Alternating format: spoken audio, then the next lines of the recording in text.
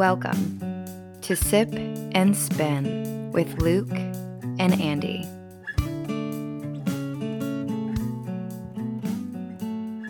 Hey everybody, welcome back to another episode of Sip and Spin with Luke and Andy. As always, I am your favorite degenerate, Andy, and with me, as always, I have my best friend Luke. What's up, sir? Yo ho! Yo ho ho, and a bottle of rum, or two. I feel like that's deceiving because there's no rum in this episode. There is not. I am being completely dishonest, and we will have no rum speak in this episode whatsoever. Not even Rumpelstiltskin will appear, unless I say his name 2 more times, in which case he'll... Oh, how does that work? I don't know. I thought Rumpelstiltskin was like Beetlejuice, but I guess I'm wrong. Is he not? I don't know. Rumpelstiltskin is the same thing as fucking Beetlejuice and Bloody Mary. Yeah. Oh, don't say that. Don't do it. Bloody Rumple Juice. I don't know. Bloody Rumple Candyman. Candyman. Oh God. Wow, we are really off. We're like a minute in, and we're like way off base here. What are we talking about?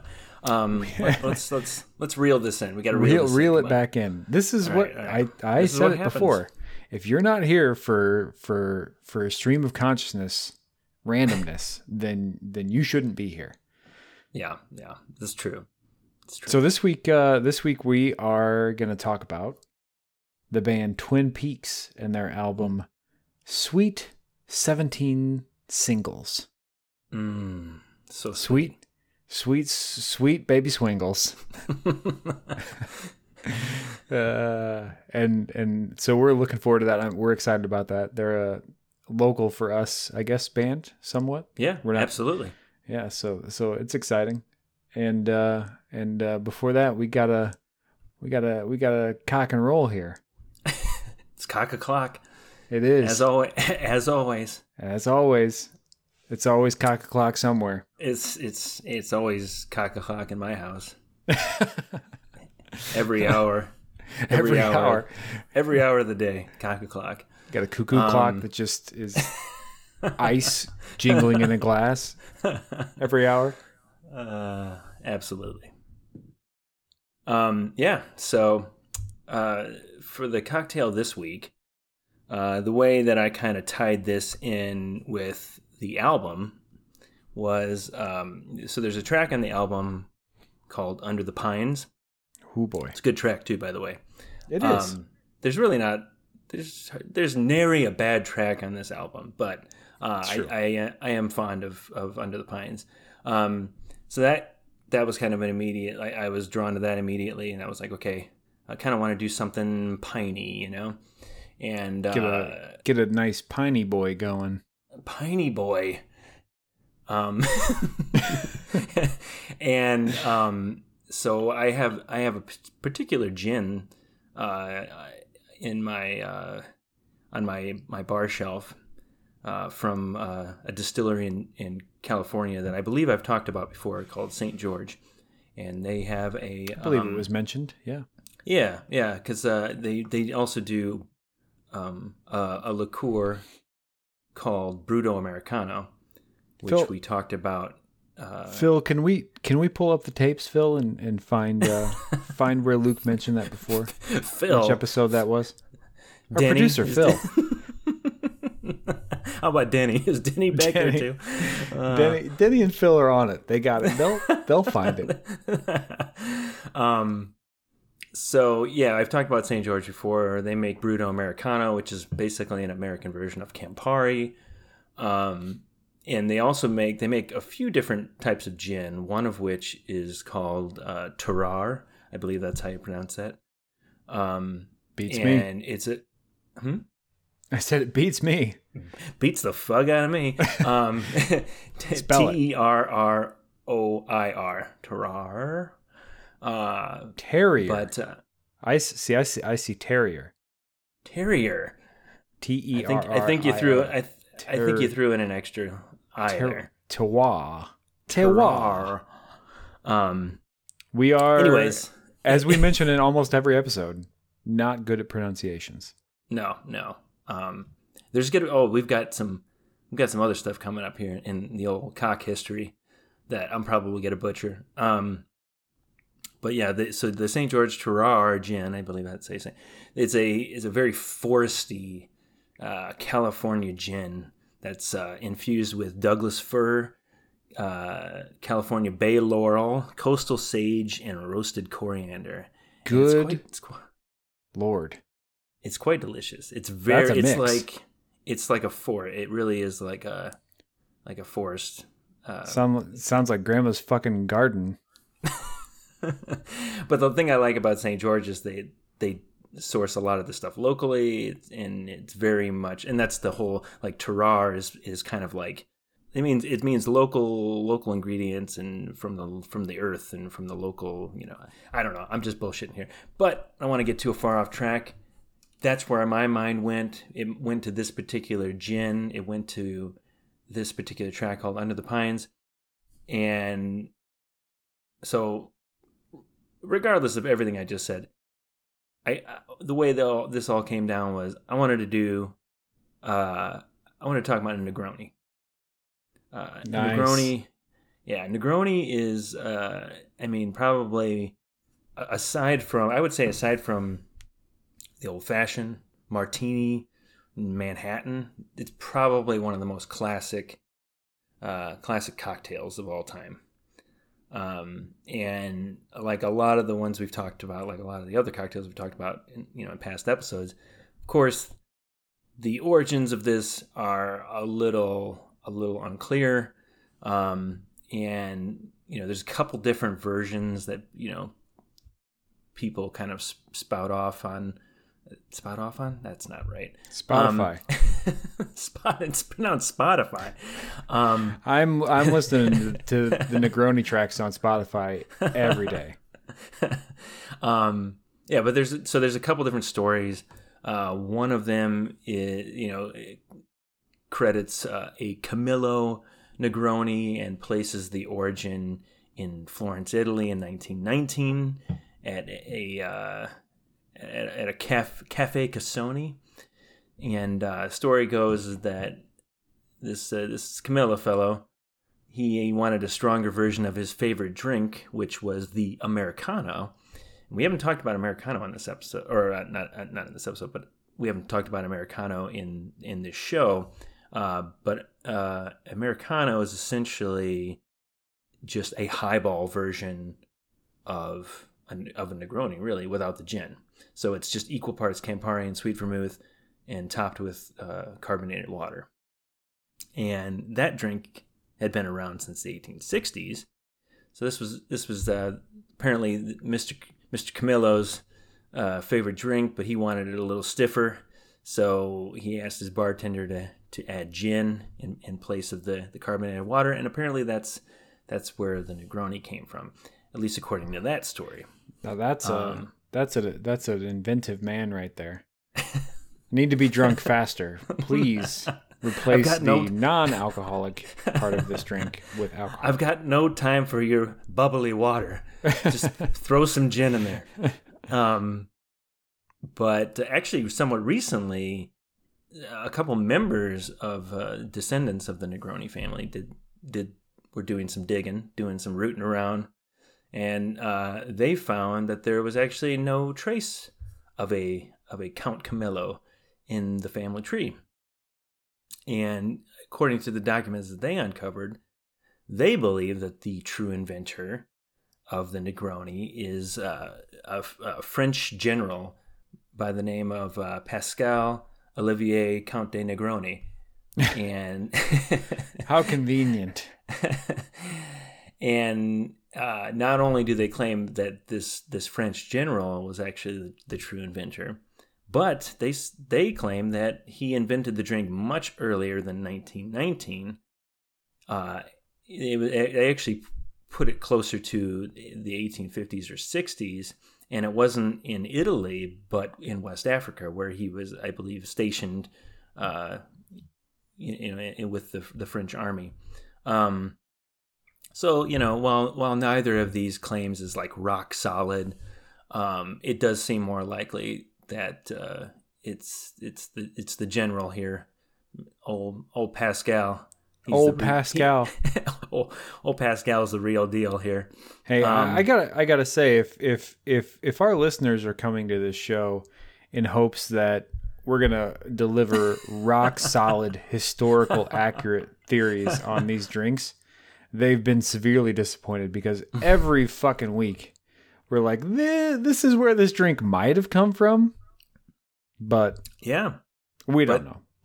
But even the experts don't fucking know, It's a sad state of affairs with written history, in that you can't go back more than 70 years without people essentially just fucking throwing up their hands and being like, I guess this is what happened. I don't know. Right. I mean that's the thing though, especially with something like a cocktail. Yeah. I mean, like, who's to fucking say when Right. the first person to ever put these ingredients together? You know what I mean? It's just like shoot. It's just like we've got Campari and we've got gin floating all around the fucking world at this point.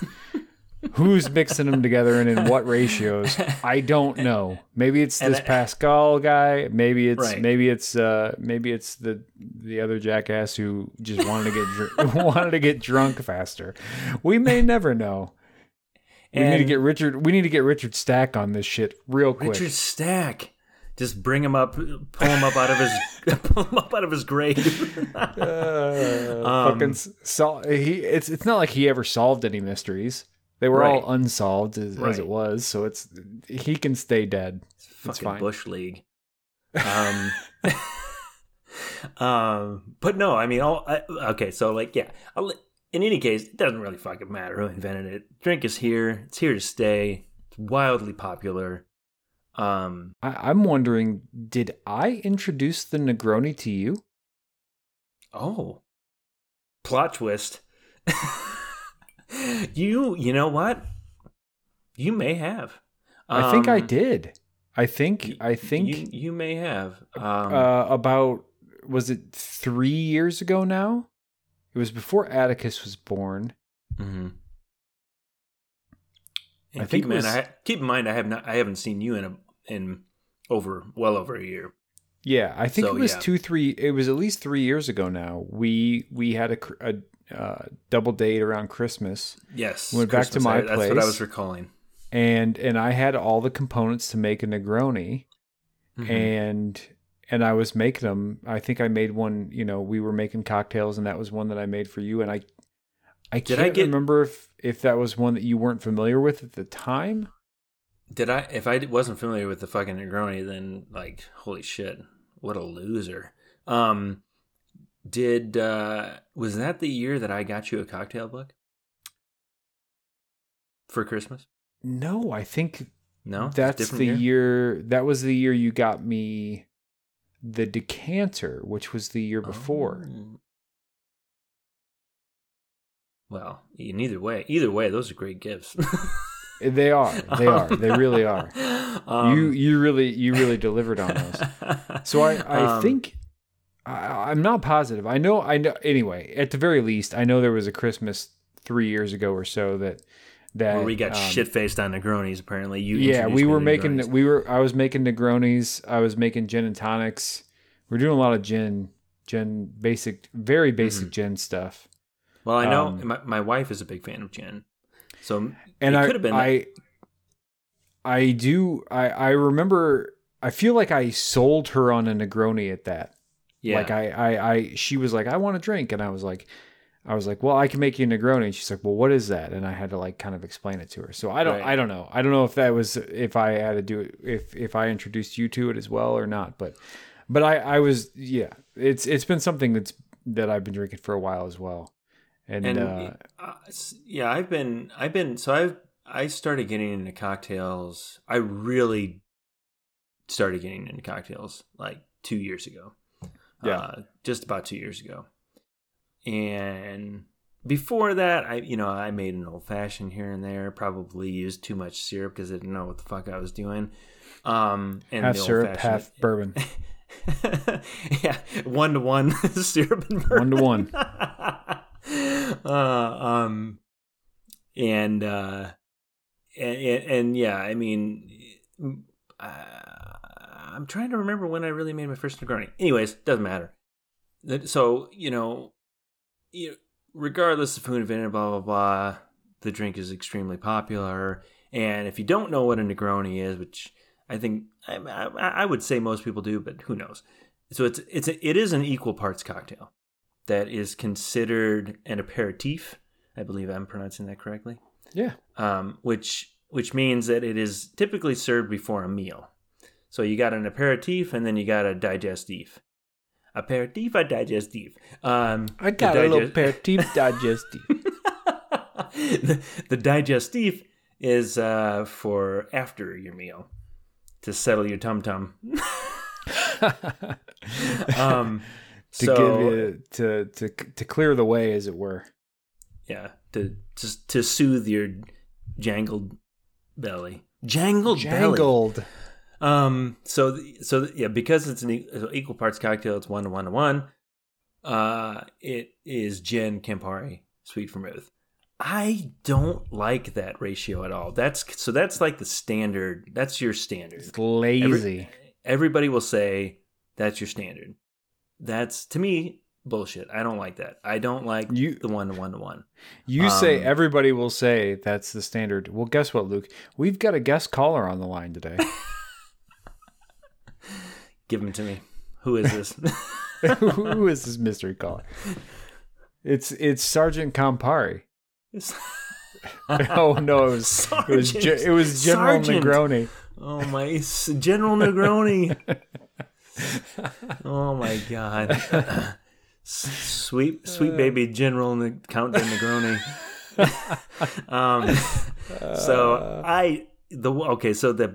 Your standard Negroni is a equal parts gin, Campari, and sweet vermouth. I don't know about you. I don't like that. What are your thoughts? Too much Campari for me. Okay. I would say too much Campari and too much sweet vermouth. I am actually not a big fan of sweet vermouth or Campari. They're not my favorites. So why the fuck are we talking about this drink? I don't know. This drink is shit. No garbage. It's just a fucking classic cocktail that everybody loves. No. I will say that I did come upon a ratio that I really do enjoy, and that is that's 1.5 ounces of gin, an ounce of, I prefer, like I talked about in a previous episode, I prefer Brutto Americano to Campari. So if you're ever looking for, if you need a bottle of Campari, it's a classic liqueur used in a lot of cocktails. If you don't have it, do yourself a favor and seek out Brutto Americano. It's the same price. For whatever reason, I just like it much better. I don't think I'll ever buy a bottle of Campari color is again. What color is it? What color is it? It's a color. Give me the fucking color. It's a bright red color. Good. Yeah, I mean, you can't substitute a bright red liqueur with, something. A green liqueur. Yeah. No, so yeah, and I think I talked about this in a past episode, but so Campari is actually artificially colored. Brutto Americano is colored with the exoskeletons of beetles. Glorious. So you take your pick, which you prefer. I want the fucking beetle. I want the beetle juice. Yeah, Don't Beetlejuice. say it again. Oh God! Stop! Don't say it again. Too many times. He's here. He's here with us. He's here. He's here. So if I'm going to make a Negroni, this is what I'm going to do. I'm going to do 1.5 ounces of gin, but not only am I going to do 1.5 ounces of gin, I'm going to be pretentiously specific about this, and I'm going to do 1.5 ounces of the St. George Terroir gin, which I highly recommend to anybody. So if you're a gin fan, the big takeaway with gin is what would you say the big takeaway with gin is? Me? Like, yeah, like what would you say, like when you think of gin? I'm the only one here, so I guess it's me. What are you looking for? What are you thinking of? You're thinking of what? Me, I'm looking for that pininess. Yeah, that's right, baby. So pine, baby, pine daddy, juniper and pine, and other assorted botanicals, and it's got that kind of, it's got a little bit of that bitterness, and so that's what I look for too in a gin, something very botanical, obviously something those kind of sharp herbal kind of notes and things like that. Exactly. And so I like go and get yourself a bottle of the St. George Terroir gin. It's really good. It doesn't work in all cocktails that ask for gin, but it does work very well in specific cocktails. It works great. I think it works great in a Negroni here. So you do 1.5 ounces of the St. George Terroir gin. You do 1 ounce of the Brut Americano, which is their version of Campari, which is more earthy, herbal, and such. And then you've got 3/4 ounces of sweet vermouth. I like I like Carpano Antica. That's my favorite sweet vermouth. Very vanilla forward in the flavor. A little thicker than some other sweet vermouths. And so 1.5 ounces of gin, 1 ounce of Brut Americano, and 3/4 ounces of sweet vermouth. That to me makes a great Negroni. So I basically took my preferred Negroni recipe, right?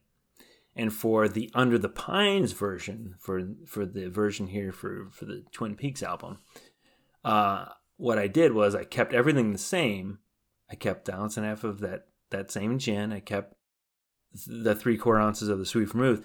I cut back a little bit on the Brut Americano. So instead of 1 ounce, I did 3/4 ounce. And then I added a pine liqueur. You crazy bastard.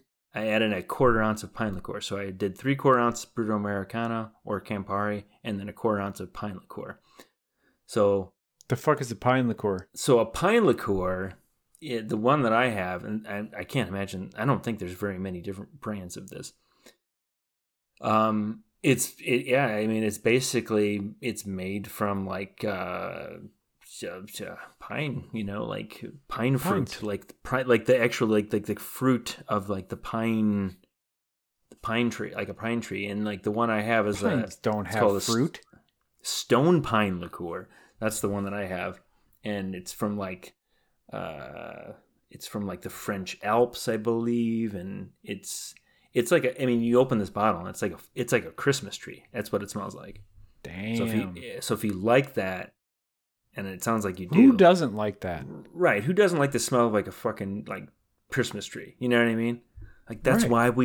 why we put Christmas trees in our house every goddamn year. There's no other reason. So that's my Under the Pines. It's pretty good. It's extremely piney because, like I said, that particular gin is very piney. Actually, the Brut Americano has a very earthy. Yeah. Well, you got to get that dirt. When you got a pine tree, you got to get the dirt in there too. Yeah. It's got an earthy herbal. That actually has some kind of rosemary kind of flavors to it too, the Brut Americano. And then you plug in a little bit of that pine liqueur. Oh, baby. And then mama.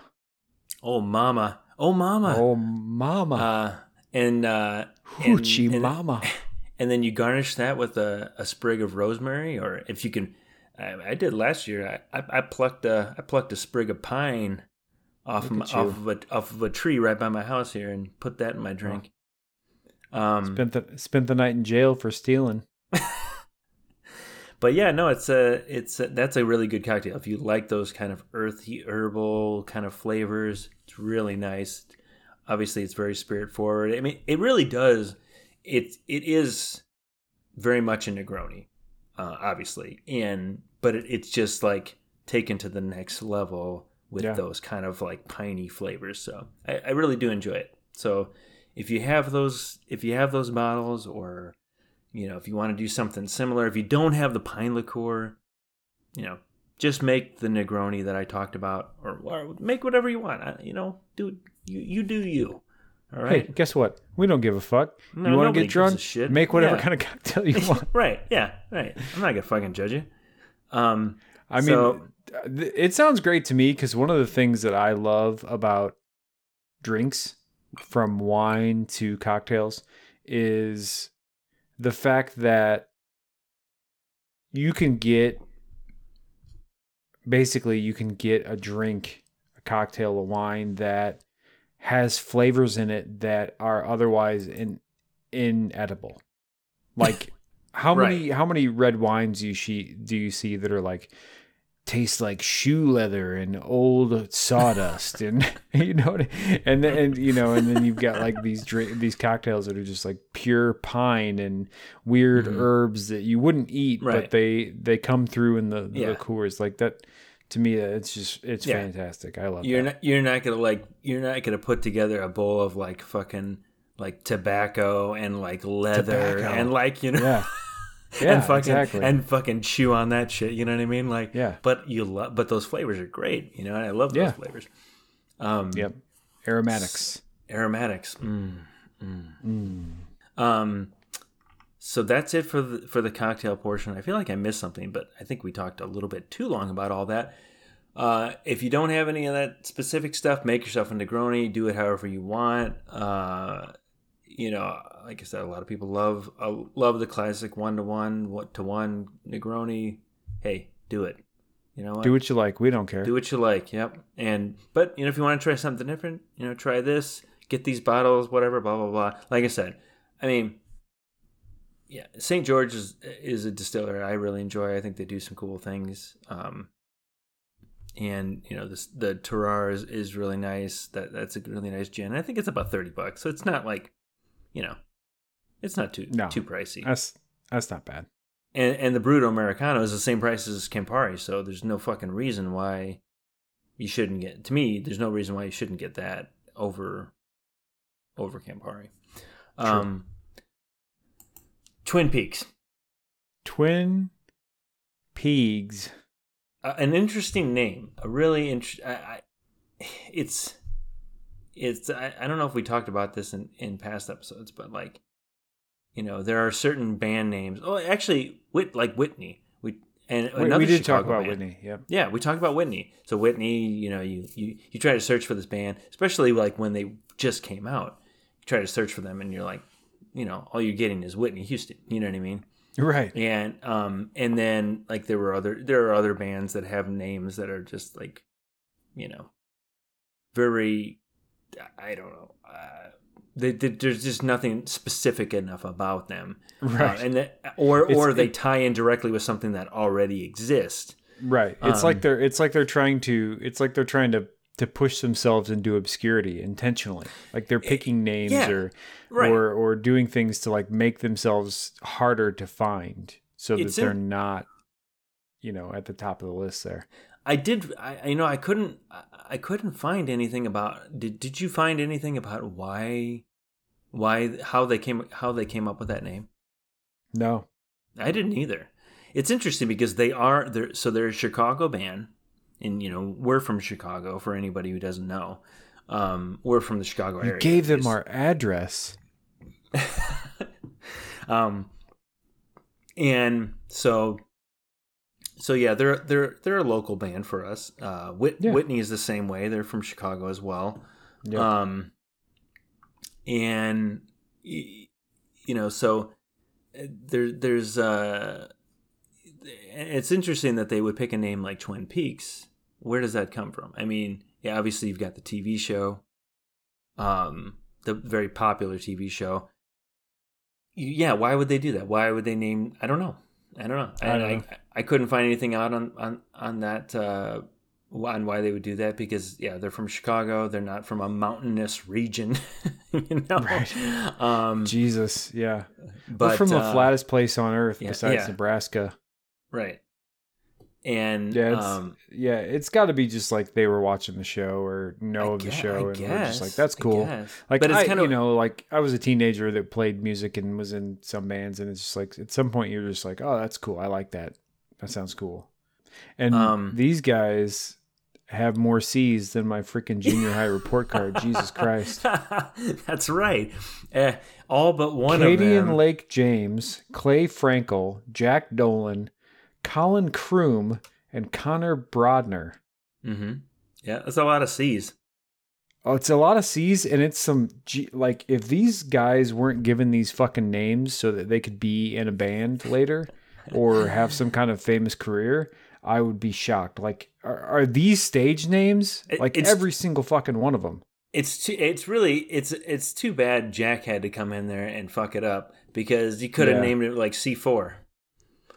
It's true. They could have been like a boy band and be like C4 and had a lot of like explosive effects, you know. Well, obviously. Yeah. So yeah, it's an interesting lineup. So these guys have been around for a good decade now. And aside from, I believe, Colin Kroom, they all kind of went to high school together. Is that right? They did. They went, Jesus, I forgot. I read it. A lot of them went to the same high school as, God damn it. No, Chance the Rapper. Chance the Rapper. That's right. Yeah, they were friends with Chance the Rapper. Yep. So they formed around 2010. So the interesting thing about this band is like almost everybody, except for I believe the keyboardist. Yeah. Connor. I believe Connor Brodner. So there's Colin Kroom and then there's Connor Brodner. I believe Connor Brodner is the only one who has not done any vocals for the band. Is that right? So he's the drummer. Mm-hmm. Everybody else has done vocals, which is kind of interesting. Like you've got 4 different band members that kind of lend vocals to the albums. I think that's pretty cool. I think it adds a lot of variety. Yeah, even on the album we're going to talk about, Sweet 17 Singles, it's all over the place. Yeah, in a good way. Yeah. And so one of the in some of the earlier albums, a lot of the vocals were done by Cadian and Clay, which that right there is a great name. Cadian and Clay. That would be a fucking good band name right there. Coheed and Cambria. Yeah. So back when they were still in high school, Cadian and his older brother Hal had a band, but Hal actually left to be the drummer for another Chicago band called Smith Westerns. Mm-hmm. And actually it's very interesting. So Smith Westerns, that band's past members included Julian Ehrlich and Max Kakasik, who are the 2 frontmen of Whitney. Look at that. Did you know that? I did. Yeah. That's pretty interesting. I think that's pretty cool. So Hal left. Katie and his brother Hal had a little bit of a duo going on or something, and then so Hal left to join Smith Westerns, and then Katie and kind of got together with some other childhood friends, Jack Dolan, Connor Brodner, and Clay Frankel. And so they graduated high school, and then some of them, I think it was Katie and Jack and Connor all went to this college in Evergreen State College in Olympia, Washington. But then they ended up dropping out to pursue the music. And then I think Clay Frankel was like doing something else in California, I believe. I don't know if you looked into any of this, and the 3 of them decided to drop out of college, and they were like, you know what, fuck this, and then they went and picked up Clay out from California, and they were like, on the way home. Yeah, on the way home, I was like, let's do this shit, and so yeah, that's kind of how the group formed. I mean, they're young. I mean, these guys are young. Oh, I know. You know? That's what's crazy is it's like I look. it's like I'm at that weird age where like I listen to the music and I'm like, I remember that. And then at the same time, I'm like, these guys are super young. Yeah. And almost like remind me more of my kids than myself, you know, like they're so much closer to my age than my kids, but at the same time I'm like, right. I look at them almost as kids. It's funny. And so it's like when you say that, it's like they all like just kind of like we're in college together and then they left college and I'm just like, oh my God, yeah. don't drop out of school, kids. Stay in school, you sons of bitches. But you know, sometimes it works out and I mean, you know, I think it's pretty cool, like that these guys had known each other for a long time and, you know, decided to take a chance on this and pursue this. And I mean, really they kind of became successful right out the gate. So in 2013, they released their debut album, Sunken. Right. And that garnered some attention. And then 2 years later they released their first full LP, because I think Sunken is only like it's like 8 or 9 tracks or something like that, but it's only like 20 minutes long. The tracks are super short. And so, you know, a couple years later they released their real full LP, Wild Onion. And Wild Onion was my first exposure to them. I don't know when I stumbled across them, but I think it was around the time that they were releasing their follow-up album, Down in Heaven. And I believe that came out in must have been 2016 or something like that. Yep. Yeah. 2016. So I think I happened to just come across Wild Onion right around the time they were releasing their follow-up, and I really liked Wild Onion. Like that really kind of struck a chord with me. There was just something about it that just, you know, really appealed to me. It had this kind of like garage rock sound, but it also had like this kind of classic 70s rock sound. Yeah. It really drew. I'm not even a big Rolling Stones fan, but it certainly has a big Rolling Stones vibe to it. It definitely, yeah. Even the one, you know, Sweet 17 Singles, there's a couple tracks on there. Yeah. It's like, this sounds like the Rolling Stones. Particularly Clay Frankel's vocals. I feel like sound like Mick Jagger. So, you know, so I started listening. I listened to Wild Onion, and then, you know, listening to Down to Heaven, blah blah blah. And you definitely get that kind of. There's also kind of like that 60s. There's also like a 60s kind of sound to it. Almost like there's a little bit of Beatles. There's a little bit of like Velvet Underground. There's a little bit of like you get some Zeppelin in there. I get some like Beach Boys from time to time. And so they're kind of all over the place, but they're also very kind of uniquely their own kind of thing. And so while Wild Onion was kind of my real first exposure to them, I don't recall ever really getting to Down in Heaven. I don't know why, because when I went back, you know, this week and listened to Down in Heaven, I was like, oh, it's a pretty good album. But a lot of times, I don't know if you're this way, but when you kind of discover a band, it's like the first album that you discover of a band, like that's it. Like that's what you kind of compare everything else that you hear after that to, you know, naturally.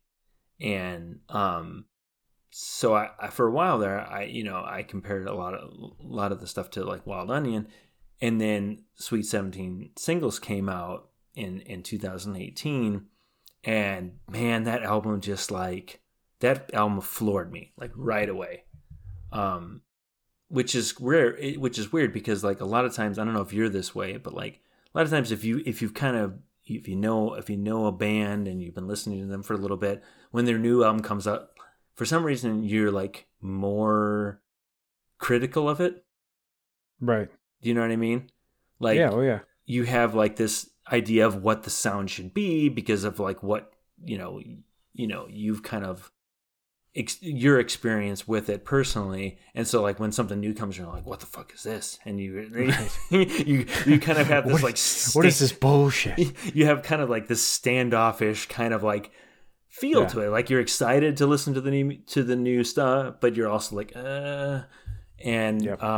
But to me, like Sweet 17 Singles just blew me away. Like I was like, oh man, this is like their sound has evolved a little bit, and where they're at right now with this is like exactly like it's the sound, it's the sound that I like the best in terms of what they had produced up until that point, Right. And so I don't know how you were, and I know you're kind of your history of like listening to the band and stuff is a little different than mine. How did this album kind of strike you? Yeah, so I like, I hadn't heard much from them before this. I think it came up a couple times where there were some tracks that I'd heard at random spots, and there was a couple that stuck with me, and I don't even remember what they were, honestly. They were just ones that kind of came and went, but I liked them. And I remember at the time, trying to like kind of go back and listen to like full albums and things. Like it was probably, I think Wild Onion or something like that I tried to like go back and listen to when I was first introduced to them. And I for whatever reason just didn't latch on. So it kind of, it was never anything that I really latched onto that I gravitated back toward. So, kind of listening to Sweet 17 Singles and getting into that and trying to listen to it, like dedicated listen to it, was interesting. And I really liked it. I honestly, it was, there's a lot of songs on there that, I really, really like that are really, really good. And they're, I think I can't go so far back, to say that the albums before Sweet 17 Singles and what they sounded like, but I can say for this one at least, there's a lot of songs on here that are just like straight up like timeless. Like they're unidentifiable as far as what they belong to, because it's like you said, some of them they feel like, they got that, people are always going to be like, they got that vintage 60s raw vibe, and they sound like old school blah blah blah or old school so and so. Like I could throw out, you could throw out Lou Reed, you could throw out Bob Dylan, you could throw out the Beatles, you could throw out all kinds of people, but then you watch a live video of them or something, and it's like the energy and the stage presence that they have is like unheard of for some of these things too. And it's like, absolutely. It's this weird, it certainly is this weird concoction of like these it's classic 60s 70s bands, and then like this young and this young energy to it. Exactly. It feels like, I mean, I've watched a few of their live videos especially from like Chicago venues like Thalia Hall and things like that, and it's seriously, it's like watching, it's like feeling like you're at it's like feeling like you're at the first time freaking the Rolling Stones played, at like a venue that was somewhat bigger than a bar, it's like, it's legitimate. These guys are legitimate musicians, and they also have legitimate energy, and you don't always find those two things happening at the same time. it's interesting. Maybe that's why it reminds me of punk rock, because it's like punk was like, these guys would play these shows. In a lot of ways, coming from the DIY scene in Chicago, there was that aesthetic too, where it's like, and punk rock in the 80s was like that in the US, where it was like these guys it was just like these groups of friends that would just do this shit. That's just what they did. They lived and they breathed it. And it was, that was their whole life. Yep. And they lived together, and they had houses that they would throw parties at, or people would, have them come to their house and play music. And that's just how they built their sound, and that's how they built their following. And then, they get it to a point where it's perfected, and then they make it into somewhat the mainstream. And it's just like, it's all because of, it's partly because of their sound, but it's also because of just the energy and the live aspect. I mean, there's songs from the album for sure that I listen to from the album Sweet 17 Singles, and I'm like, that's a good song. And then I see a live version of it, and it's like, that's like another level. Like that's, their energy and their stage presence, between the five of them combined is like, takes the whole thing just to a place where you're like, well, holy shit, right. Like that's something else. That's not even, you can't even capture that on an album. Right. And that's something, that's an indefinable quality that is very rare these days, I would say. Yeah, absolutely. And I mean, a lot. I do feel like their earlier albums had a lot more energy. I don't know if you got a chance to listen to some of their earlier stuff, but their debut album Sunken, and then their follow up Wild Onion are pretty they're pretty energetic. And the tempo is very, is very fast tempo. To all the songs, a lot of the songs are shorter, and naturally, as if you have if you're doing like a lot of up tempo songs, they're not going to be like up tempo and like 8 minutes long of like up tempo shit. You know what I mean? Like, right. But like, so yeah, like their earlier stuff is like the songs are shorter. The tempo is faster, and then it is kind of interesting because then they Down in Heaven their actual like their kind of second full length album, that one kind of does kind of step back a little bit, takes a breather, and then I believe it's after Down in Heaven here then that they did Sweet 17 Singles, which is a pretty interesting album, for a lot of reasons, but primarily because the way that it was produced and the way that it was released. So this is actually not considered a studio album. It's considered a compilation album. Right. Because what they did was they just wrote and recorded 2 songs at a time, and they released those as 7-inch vinyls. And so from what I read, they said that they didn't even know, like they really just did this 2 songs at a time.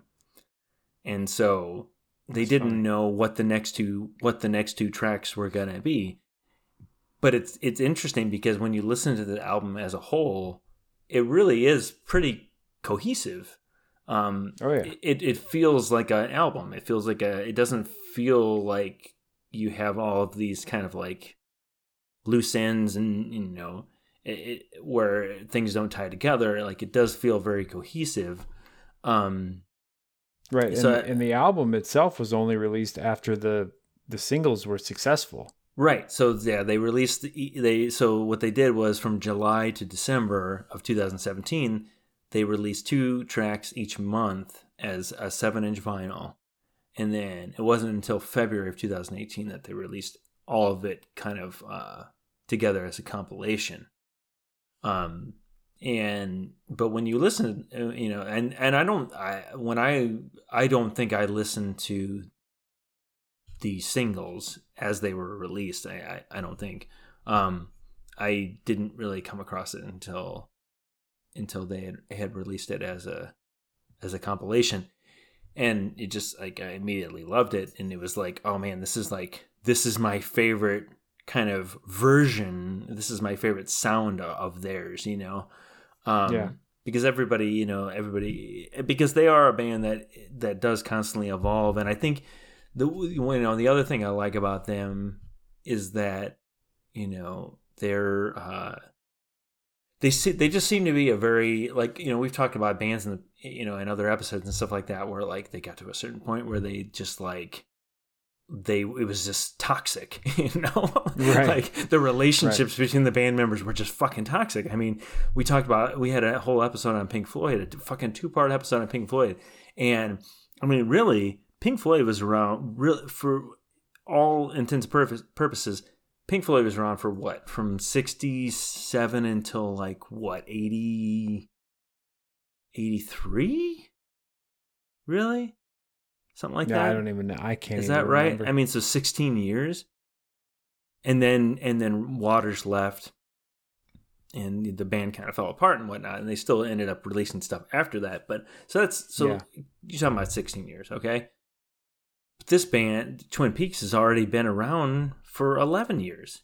And I just feel like it's really refreshing to see a band that has, like we were talking about, 5 members, and it seems to be a really healthy kind of relationship between the members, a very collaborative nature amongst the different members. And I think that's just kind of great to see, because you do read a lot of stories about like different bands and stuff like that where like after a certain amount of time they just like disintegrate, like the relationships between the people and whatever, and I think that it's a healthy relationship. It's a healthy relationship insofar as that they don't let Connor sing, apparently. Mm-hmm. Yeah. Keep them in the background wearing the sleeveless t-shirts and drumming, and they're good to go. But we talked about Whitney, and in a past episode we talked about their debut album, Light Upon the Lake, and so they're a Chicago band too, and Twin Peaks is a Chicago band, and there's something really cool about I don't know, there is something really, I think, unique about the Chicago music scene. Yeah. I mean, and I can only go so far as Whitney and Twin Peaks for my examples. They have like this authentic, effortless, vintage charm. Yeah. And they have a lot of components, but not a huge sound. They mm-hmm. have a lot of layers and a lot of pieces, but not to the point where it's just like, oh my God, it's an overwhelming sound. Exactly. Yeah, and then that's what we talked about on the Whitney episode. Where it was like, oh, you've got all these things going on. You've got fucking trumpets and this and that and whatever, and all these different sounds. But while it's a big sound, it's simultaneously a very intimate and small kind of sound to it. And house party sound. What's that? House party sound. House party. Yeah. Actually, the one thing I did see was that so the trumpet player, the trumpet player for Whitney, his name is Will Miller. He actually played trumpet on Twin Peaks' third album, Down in Heaven. So that was kind of cool. There you go. So yeah, that's another kind of cool thing, is like you have these kind of different connections and stuff like that. And absolutely. There's only so many trumpet players in Chicago. I mean, just reading a lot about this and stuff like that, and and reflecting on my past experiences of going to shows and stuff, man, it makes me really miss live shows. Yeah, and definitely. It's something where, I know you were always kind of hesitant because you live a little further away. When things kind of get back to normal where they can open up music venues and stuff like that, like, and after the vaccine kind of rolls out completely and everything, I'm really excited. I mean, I think we should go to some shows together. Yeah.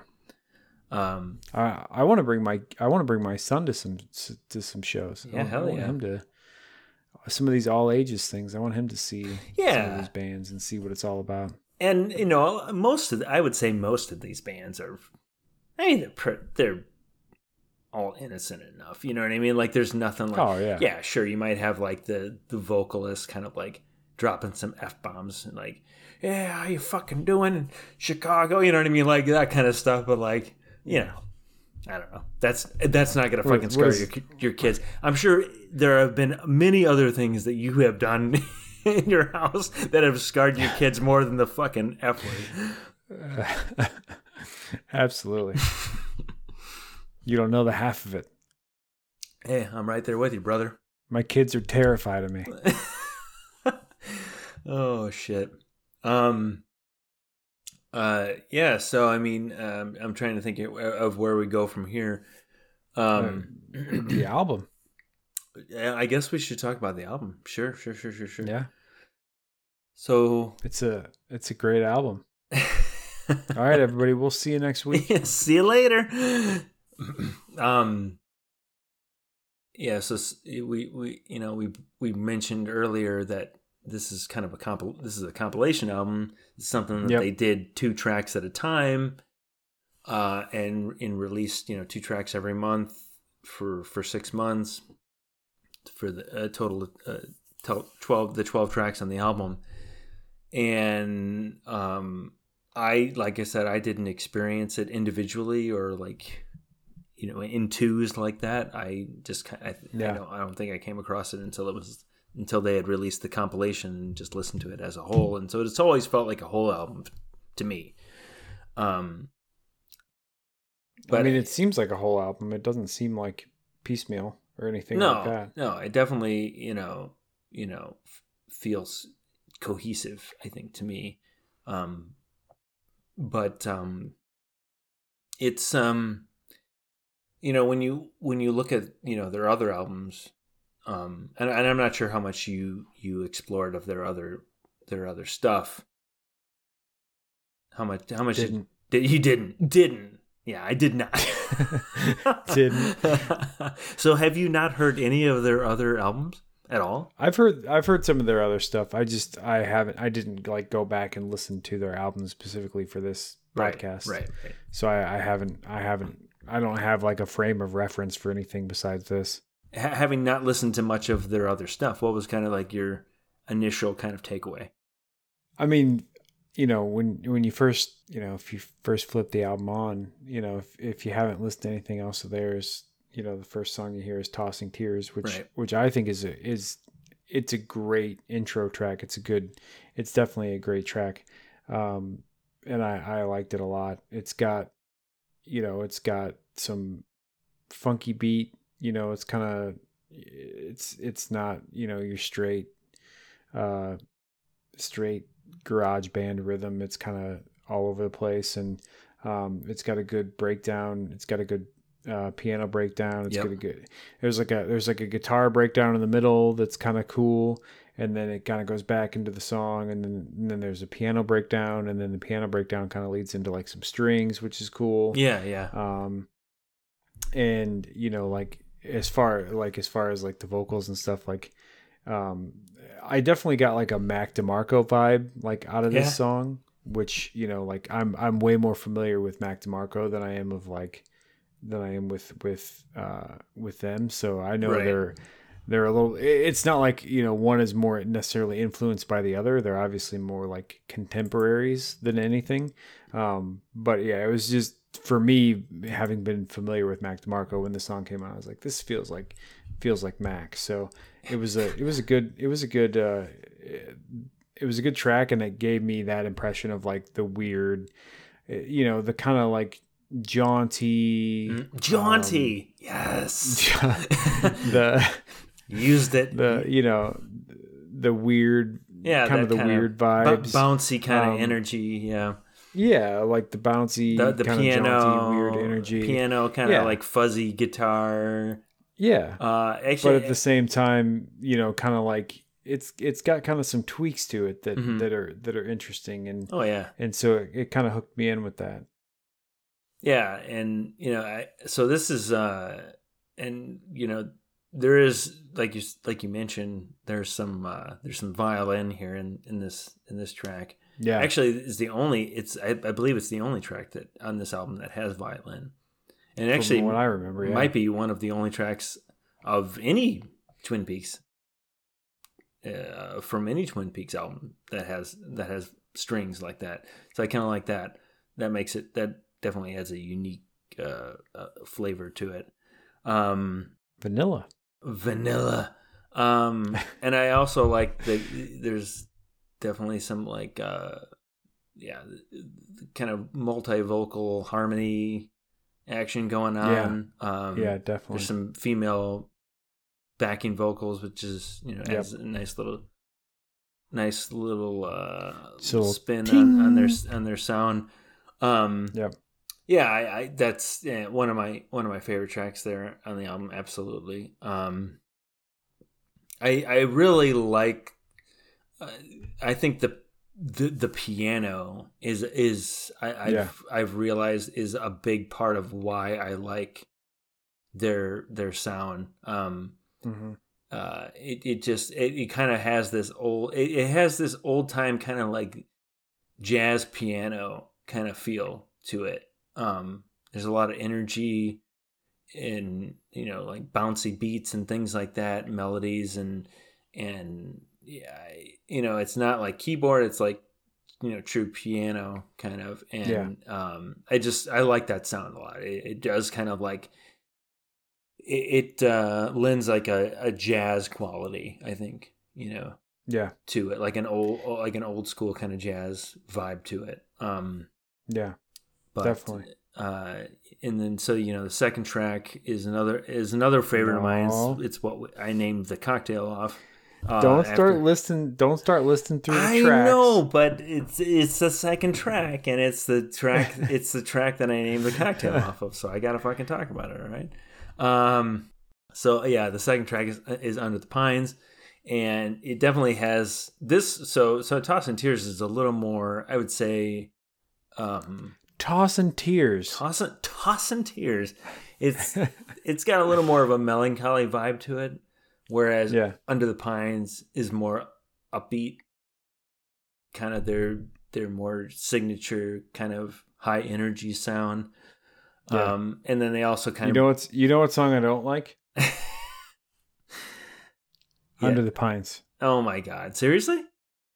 I mean, there's parts of it that I really like, and there's parts of it that I really don't like. Wow. Okay. And you know what? That's actually an interesting thing about a lot of their tracks, and even on specifically on this album, is that they may start in one place, but they'll go somewhere else, and so they may start with a sound that you don't care for, but they will evolve and change to something that you're like, oh shit, yeah, I like this. You know what I mean?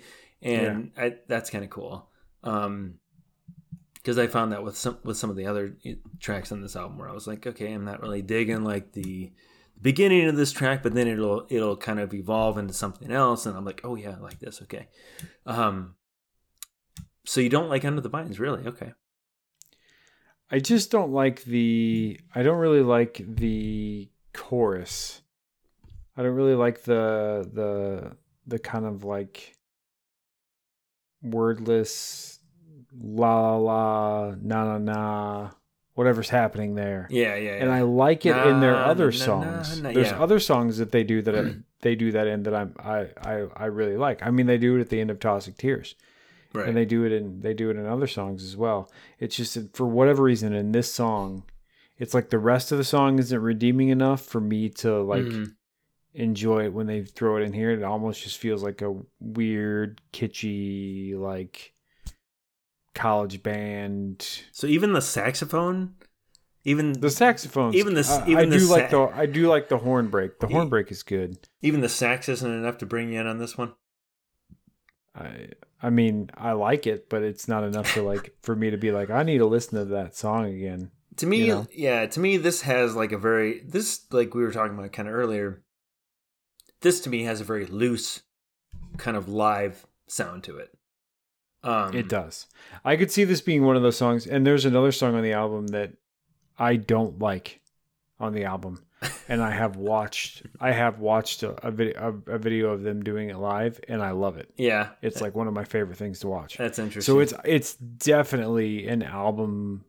It's definitely they're definitely one of those bands where their live performance is not going to translate to the album, and they're going to have some great songs on the album, but they're also going to have some songs that are okay on the album that they play live that are just phenomenal. Right. And there's a couple songs, at least one on this album that I feel that way about, where I'm like, I'm going to skip this on the album. Yeah. But if I saw them play it live, it'd probably be amazing. Right. Yeah, I mean, like I said, I've seen them live, and they are pretty rambunctious, I mean, they have a lot of energy. Rambunctious. Like a couple of 6-week-old puppies. But and I mentioned this too, I think they are one of those bands that you have some bands where you listen to their albums and okay, you've got that kind of sound, right? And then you go see them live and you're like, oh shit, they bring something else to it live. Right. I feel like Twin Peaks is one of those bands that is able to bring that live energy to their studio recordings. For whatever reason, I don't know. But so I do like Under the Pines. But what's kind of what's the next track you want to talk about? And I think I know what it's going to be. You think so, huh? You think you know me. You think you know that I want to talk about Sun in the Trees. Yep, I do. Yep. So, yeah, it's definitely Sun in the Trees. That might be my favorite track on the album. It's number one. It's just the guitar intro is like, it's like my favorite part of the whole album. It's like kind of cool and twangy and 60s vibe, but it's also kind of like melancholy and like reminds me of like 90s like Smashing Pumpkins or something, like where it's like weird effect heavy guitar and like minor chords and just kind of like dark and depressing, but yet it's not, it like hints at that, but it doesn't ever get there. And then the track itself as a whole, like the intro like leads me to believe that it's going to be one thing, and then when it kind of picks into it, it's like, to me, it's like Brian Wilson wrote this track. It's straight out of Pet Sounds. Yeah. I mean, it is well composed. It is, I got it. It's got tons of layers. It's got great backing vocals. I mean, it's just all over the place, and it's great. I and I'm not someone who, I know Pet Sounds, we talked about in one of our first episodes. That's one of your favorite albums. I'm not huge into the Beach Boys. I'm not super familiar with them. But I definitely got a Beach Boys, in the best way, in the best sense possible, a Beach Boys vibe off of this track. It's definitely, like I said, it's definitely straight out of Pet Sounds. It's like you got that washed out kind of lots of reverb, Yep. And yeah, lot of just random instruments, like fucking, I don't even know if there's like a freaking bassoon or something in there. It's like, it's just, I don't even know. There's like a bunch of random instruments and there's definitely some different sax vocals. There's some sax on there. Actually like the sax on this album quite a bit. It's it kind of and I'm not correct me if I'm wrong, if I'm remembering this correctly, but like I feel like the sax on this album is all kind of like in the same it's kind of like the same range, like the same like like the same kind of sound. It's not like a high brassy kind of sax. It's more of like I don't know if it's like sax, tenor or like baritone sax. It's definitely on the lower range. But I just really like the sound of the sax throughout this whole album. And it's fairly prominently displayed throughout this album. But I also like a lot of the lyrics in this particular track. Like, ask me why I feel I'd be better off dead. There's just like, I mean, there's a lot of like good melancholy lyrics to this album, and we've talked about in past albums. I believe we talked about in the Midnight album, which is a synth band, but we talked about how when John was on here and everything, and we talked about how you like those, you like the breakup songs, and there, I feel like there's a number of those kind of like melancholy kind of tracks on this album.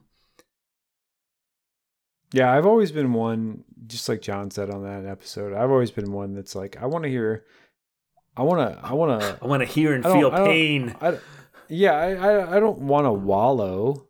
I don't want to like find somebody and like wallow in misery. Right. But it's nice to hear like when people are like talking about their own problems. Right. And it's like, and the things that like, I mean, well, I don't want to move on from this song if you're not ready to, but no, I'm good one to of go. The other songs on here, I mean, like Fat Chance. Like Fat Chance, is that my favorite song on the album? No.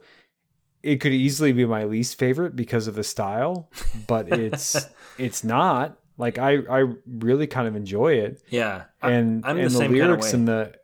and the idea of the song itself is it's kind of both melancholy and hilarious. It's just like, it's really just like, I want to do all this, like I wish I could do all this stuff. I'm going to do all this stuff, but fucking Fat Chance. Right. Like, it's not going to happen.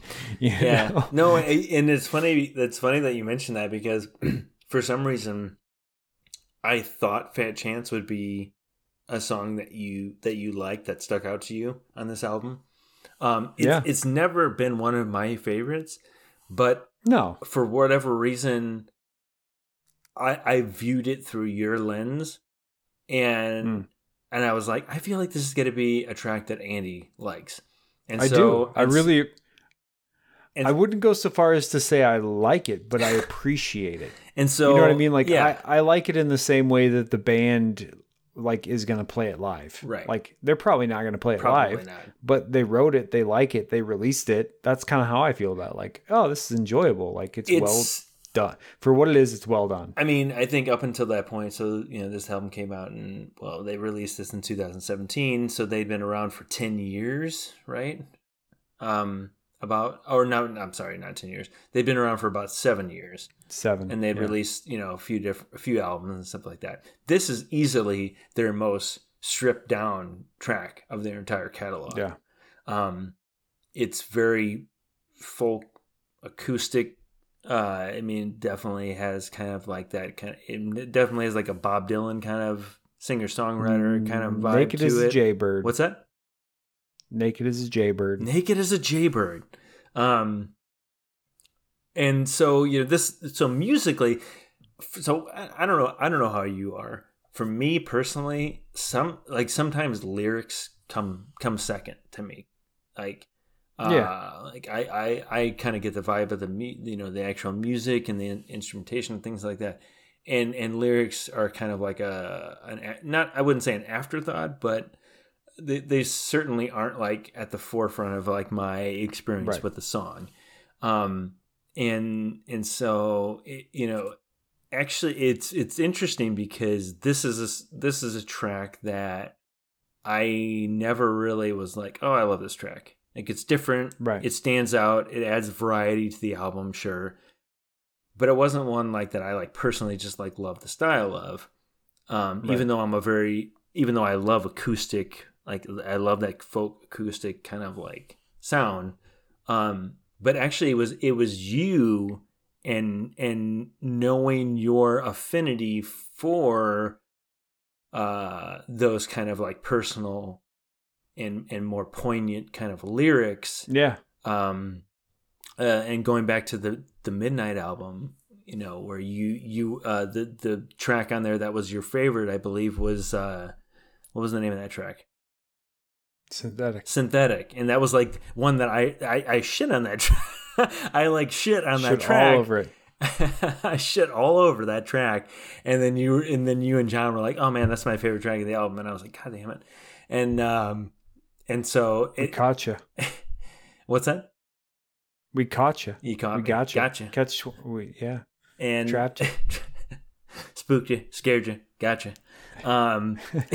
And so for whatever reason, like having that experience of going through that album, and then for whatever reason, like this going through this album, I was like, oh yeah, like this I think this is a track that Andy's gonna like. And it actually made me stop and kind of look at it and listen to it in a different way, which I think is cool. I think that's really neat because like it just shows that like, in this whole experiment that we're doing with this podcast and talking to each other about music and our opinions and thoughts and feelings about music, it made me look at a song in a different way, right? Than if we weren't doing this. Like if we weren't doing this, I would have been just like, well, fuck it. This song, okay, sure, whatever. It's not my favorite, but it's not bad either. Blah blah blah, and I would just kind of go past it. But it gave you pause. It did. It did make me like stop and like look at this song a little more. Just look a little deeper, and and that's what's funny is when I first listened to it, I was like. When it first came on, I was like, I could have immediately written it off. You know what I mean? I could have been like, nah, it's not my favorite. And just been like, and never thought of it again. But I thought about it in terms of like, no, I should listen to this, give it a chance, mull it over, think about it. Like I want to have something to say about it. And I seriously, after the second or third time, I'm like, I could skip this track. And I never do. Never have, and I never do. And it's because I like it. I enjoy it. It's not perfect. There's things about it that I wouldn't necessarily say I love, but the track in and of itself, I would say is still one of my favorite, not favorite tracks, but one of the tracks I enjoy on the album. And it's because I stopped and listened to it and I thought about it and didn't just dismiss it because it sounded a certain way. And to some extent, there's a lot of thought that went into it. Is stripped down, but there's a lot of thought and a lot of care that went into making it sound the way that it sounds. Right. And it's. I think the biggest thing I like about it, besides the fact, besides the lyrics, besides the kind of story that it tells, is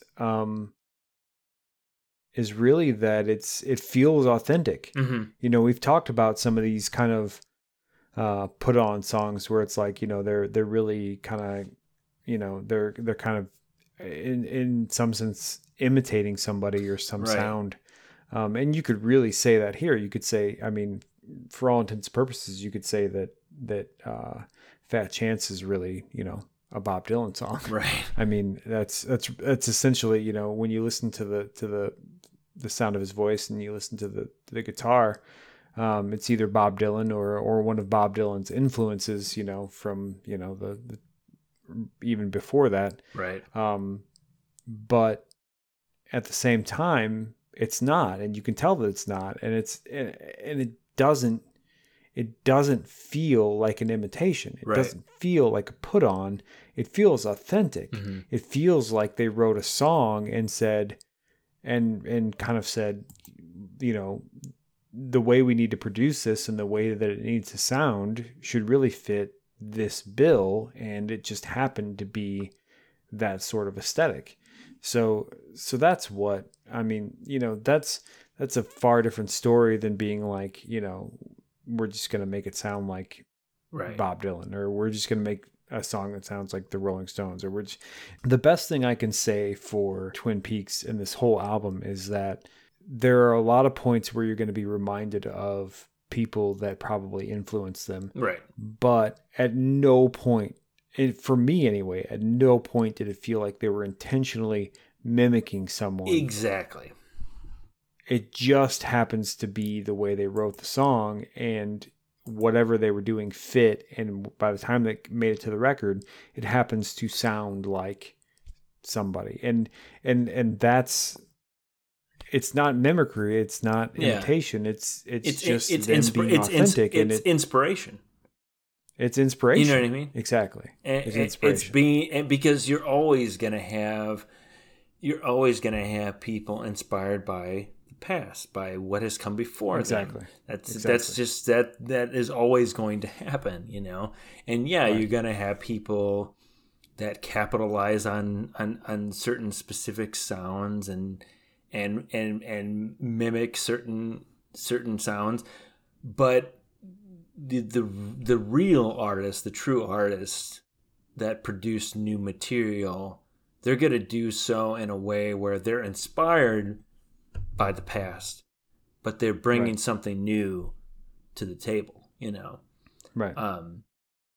And it definitely feels far more like a quilt, like they've pulled all these different things together and kind of blended it into one thing, far more than it feels like they've we're going to do this kind of track and we're going to do this kind of track and just, kind of made the decisions up front. It feels like, just as much as all five of them are bringing their own ideas to the band, it feels like, they're blending it all together in a way that, their inspirations are showing as well, but not in a way that's super overt. Right.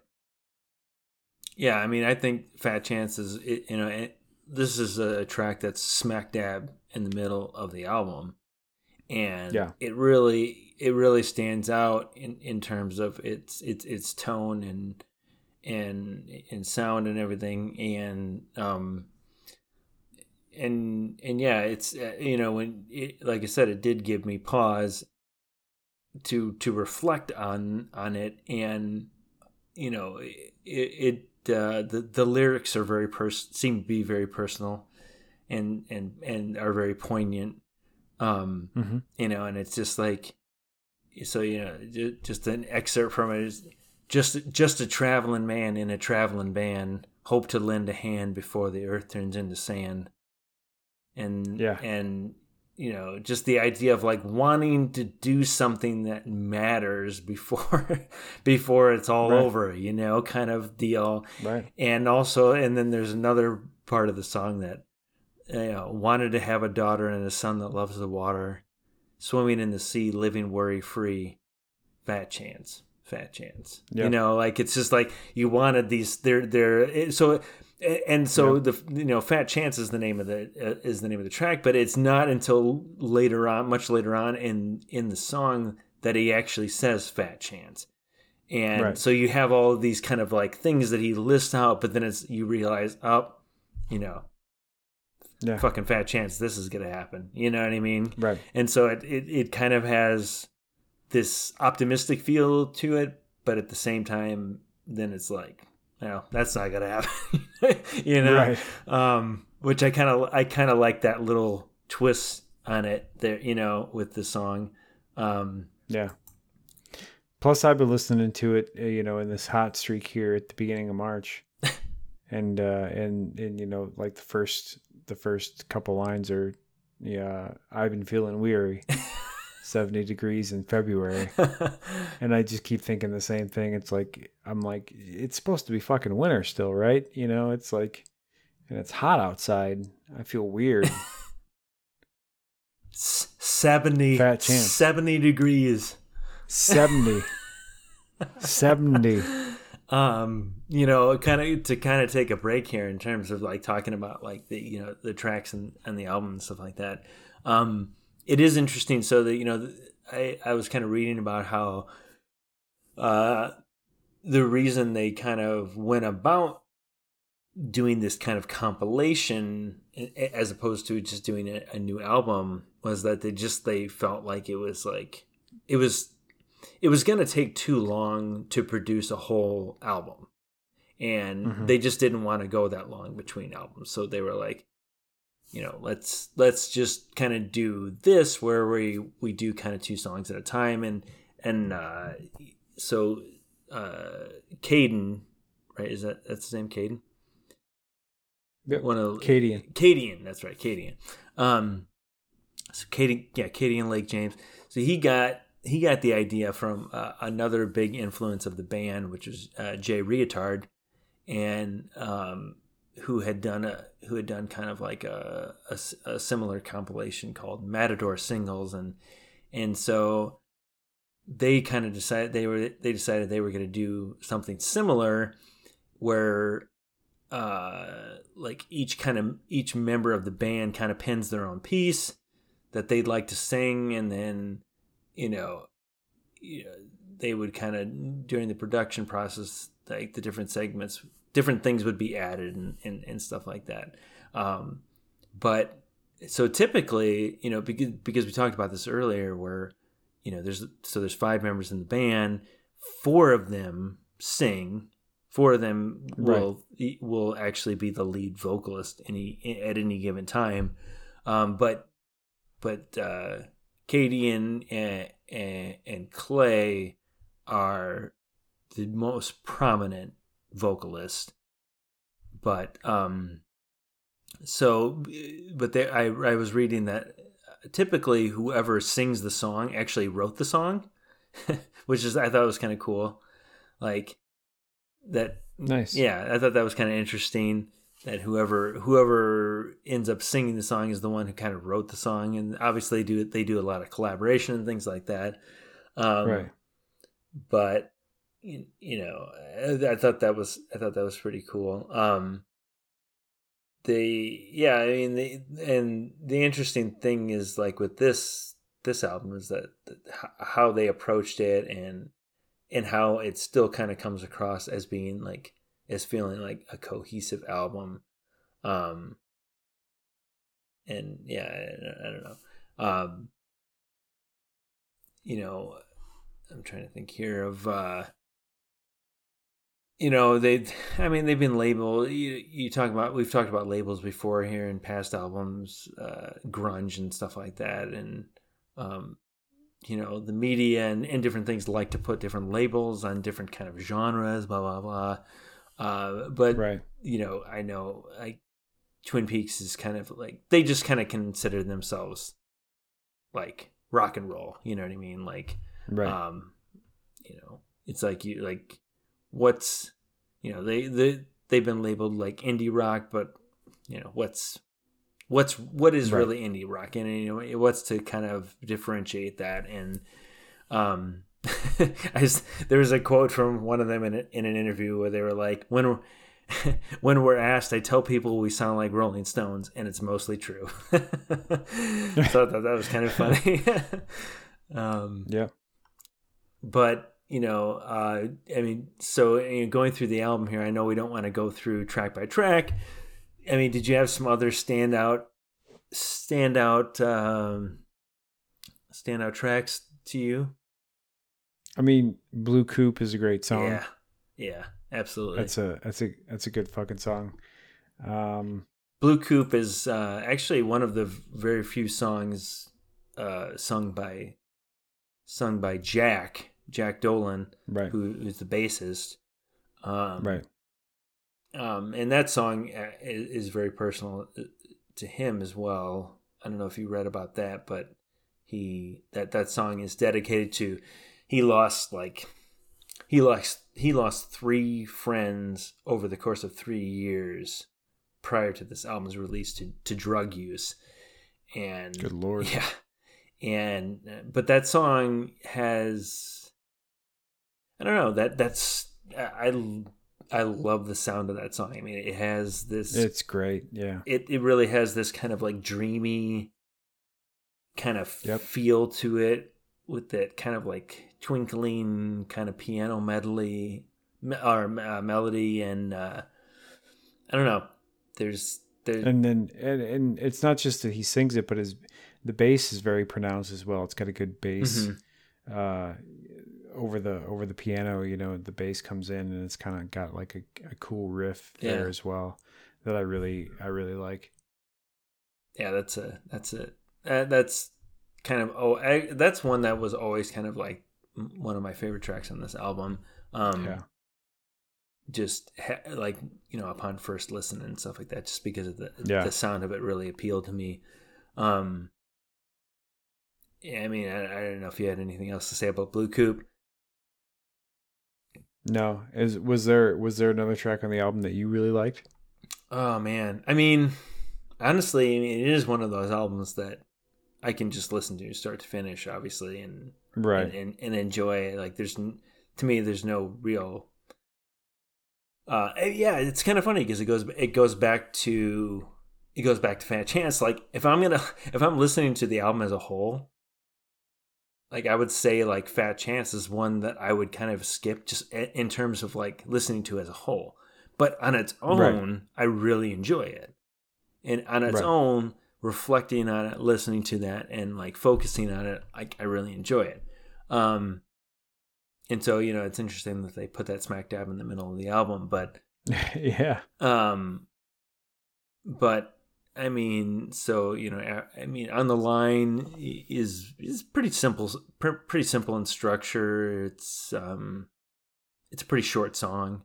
That nothing super that really stands out to me. I mean, I like it. It's a good song, like every song on this album. But With You, I don't know how you felt about that one. I like that one a lot. I like that one a lot. And you know, I'm someone who, like I kind of mentioned earlier, sometimes I don't really pay attention to the lyrics as much as I should, you know. But to me, the lyrics on this album are the lyrics on this track. I'm sorry, are really kind of what makes it for me. It's the lyrics are like, being with you, well, it's better than being alone. Right. Being with you, I might as well just be alone.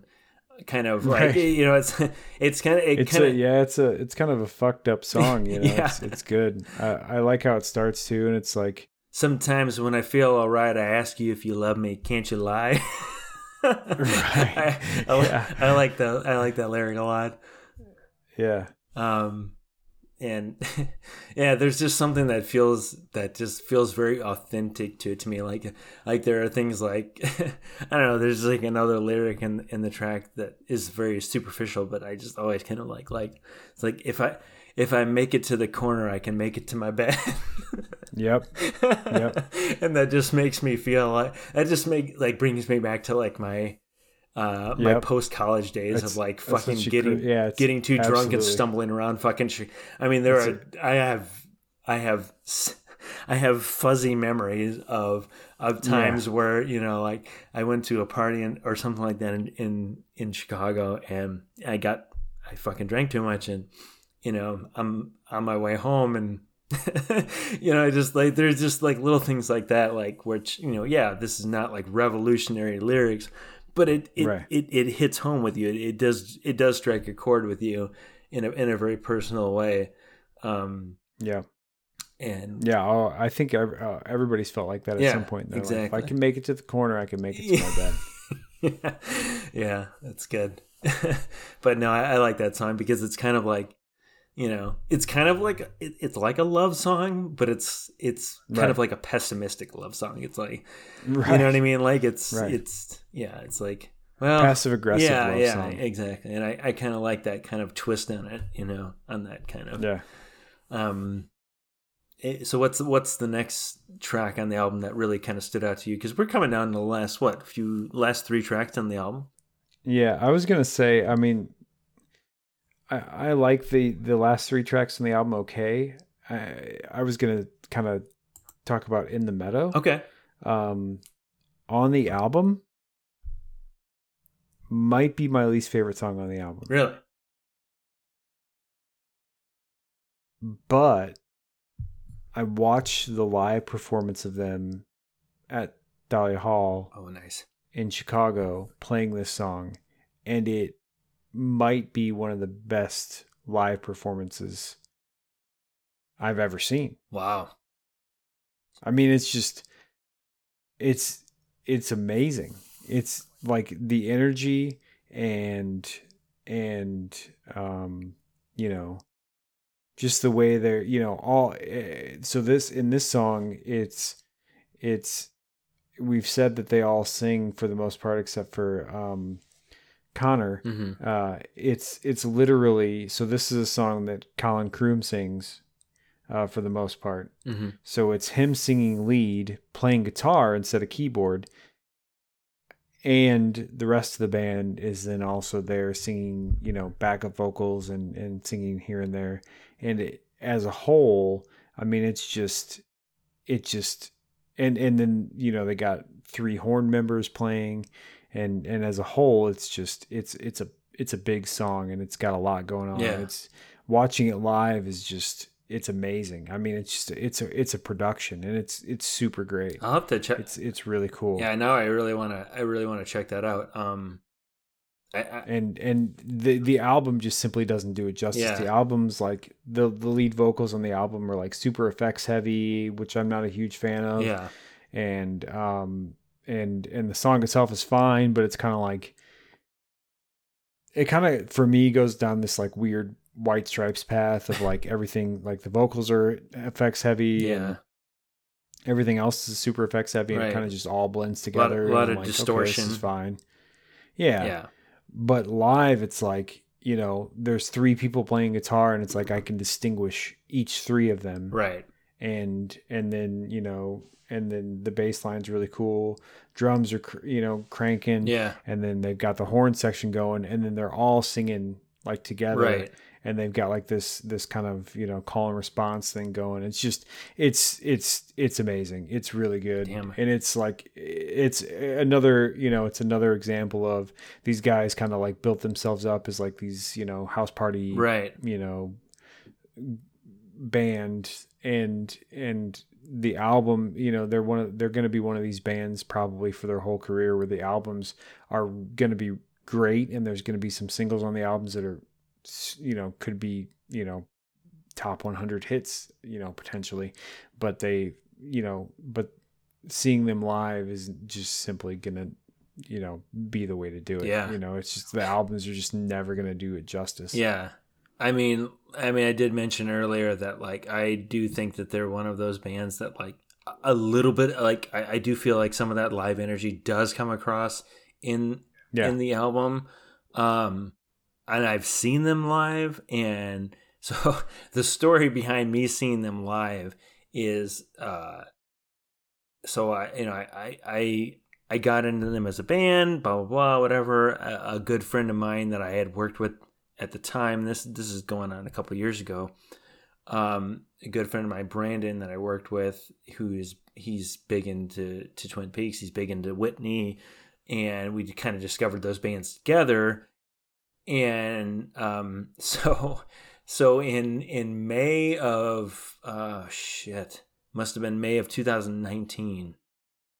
I'd gotten tickets for me and Brandon to go see them, and I think they had sold the tickets had sold out for the Chicago shows. And so I was like, God damn it. And so I looked, and they had a show in Madison. Was it Madison? Yeah, Madison. And I was like, well, shit, Madison. God damn. I mean, we could get like from where we are here in like Elgin area of Illinois. We could get to Madison faster than we could get to downtown Chicago. Like on any given night with rush hour. And so I was like, fuck, let's just do that. We'll go to this show in Madison. And so I started looking it up, and Madison's actually kind of a cool little city. And so we did that, and we got those tickets. And then it ended up being that like that was the day that we had to move, that me and my wife had to move to our new place. That we didn't know that at the time, and it just ended up being that was the day. And so like it was such a bitch. Like we had to go through all this shit to like just the moving process and everything. And my buddy Brandon helped me move and everything that day. And we were just so fucking exhausted. I mean, we were wiped. I have never been that drained of energy like in my fucking life. And at that point, like I can't remember what time it was. We finished unpacking, and then I was like, okay, fuck it. All right, we're gonna get in the car, and we drove up to Madison for the concert. And we went to a couple cocktail bars and stuff like that beforehand. It's cool little town and everything. And man, like it was just like as soon as I got on the road and as soon as I got into Madison, I like got this burst of energy and had some good cocktails. We went to that show, and I was like fucking like, dude, I was feeling good. And they were they brought and it was like this like yeah, it was this really kind of like, it wasn't like a huge venue or anything like that. But they brought it, and I was fucking rocking out to that shit. And it was a great show. And yeah, I mean, so they are definitely one of those bands that like they bring a ton of energy to the live performances. So I was probably, I mean, I had a number of drinks. I was drinking some Spotted Cow. I was drinking some other stuff, but I remember that night. But I also there are specifics that I don't remember of that night. Prefer like specifically like the set list and everything. I don't remember exactly what songs they play. So I really want to check out In the Meadow live because I do like that song on the album. It's got a good vibe to it. It's got good use of like I like the vocals. There's some good backup vocals, like you said, some call and response kind of thing. And then it kind of turns into this like sweet jam session at like the last couple minutes of the track. And that kind of leads into the final track on the album, which is called We Will Not Make It, and then in parentheses, Not Without You. And that's actually one of my favorite tracks on the album. I really like this. I just feel like this is a really epic, just a great closer for the album. It's primarily instrumental. It's very jazzy and kind of it has a good energy to it, and that like halfway through there's this like acoustic guitar breakdown that really kind of reminds me of like classic Zeppelin. And then it kind of goes into this kind of like anthem like vocals where you've got all these people kind of like singing and all, and then the instrumentation kind of comes together and coalesces into this like grand finale. I just think it's just this really epic, just it has a really epic big sound to it. But in keeping with the rest of the album, and Right. and it's I just love that track. I don't know.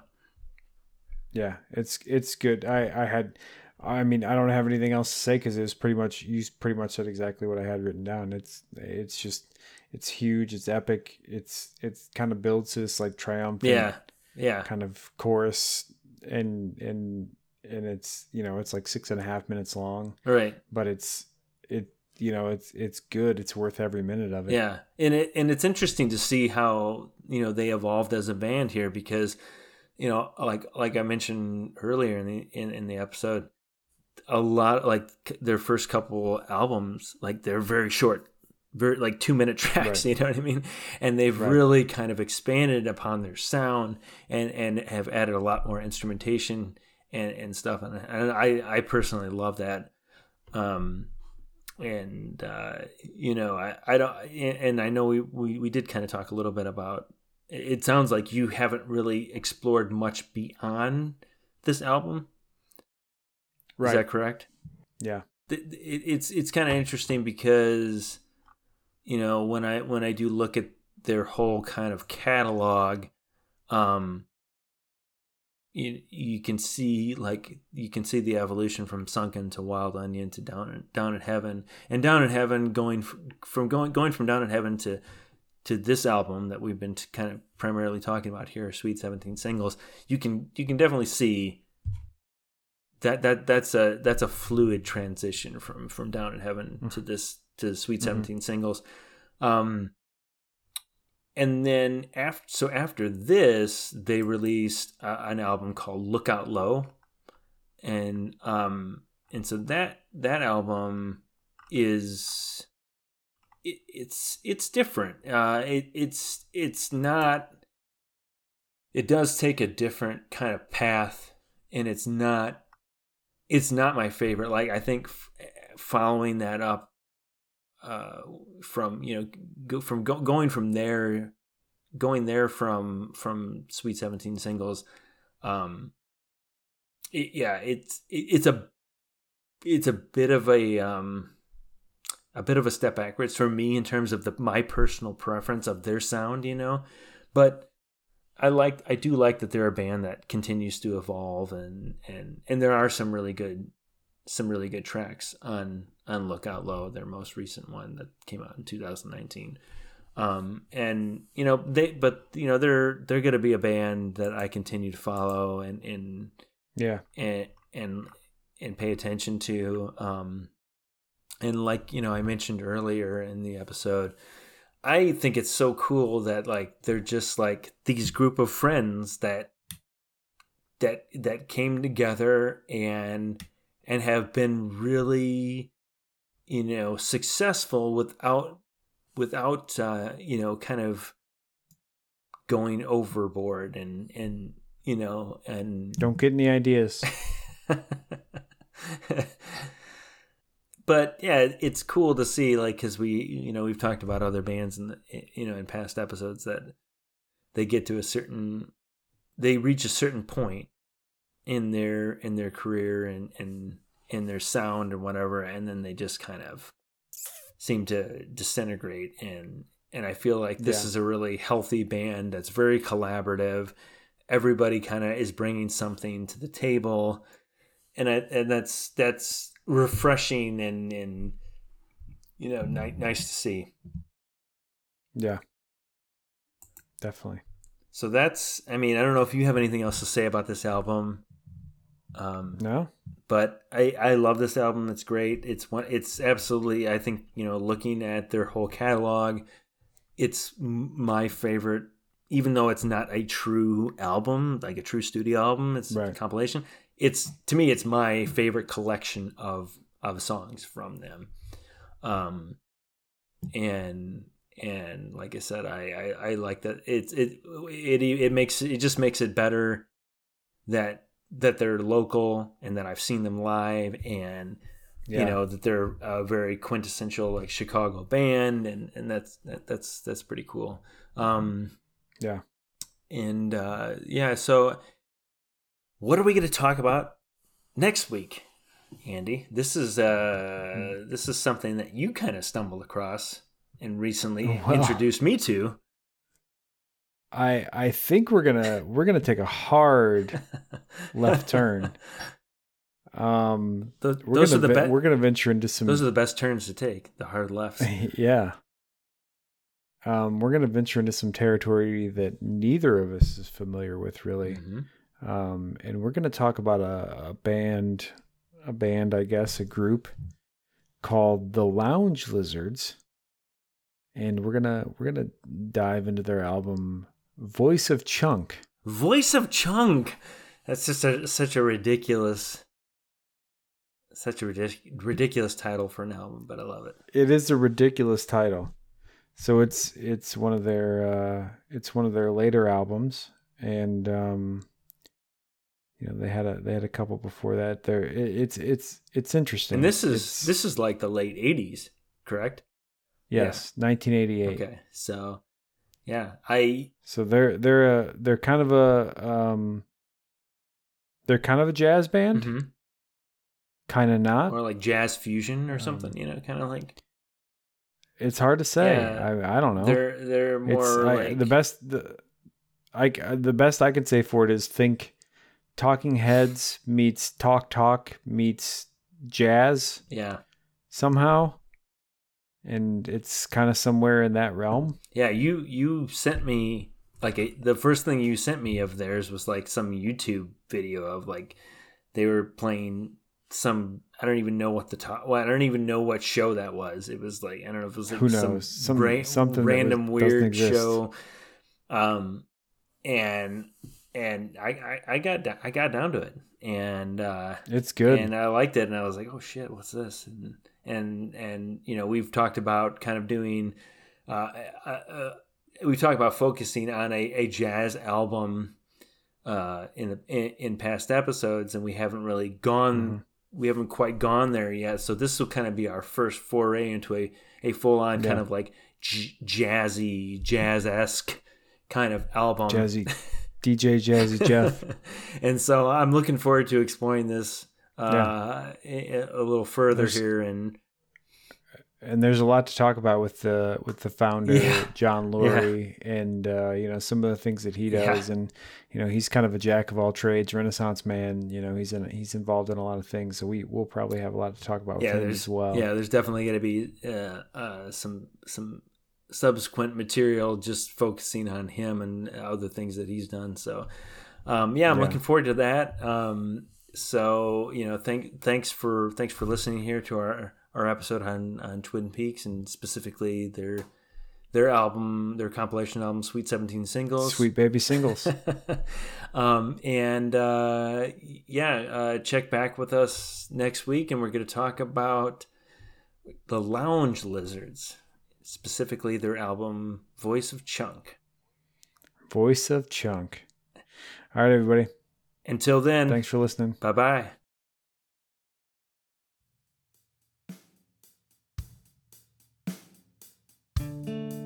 Thank you for listening to Sip and Spin with Luke and Andy. Cheers.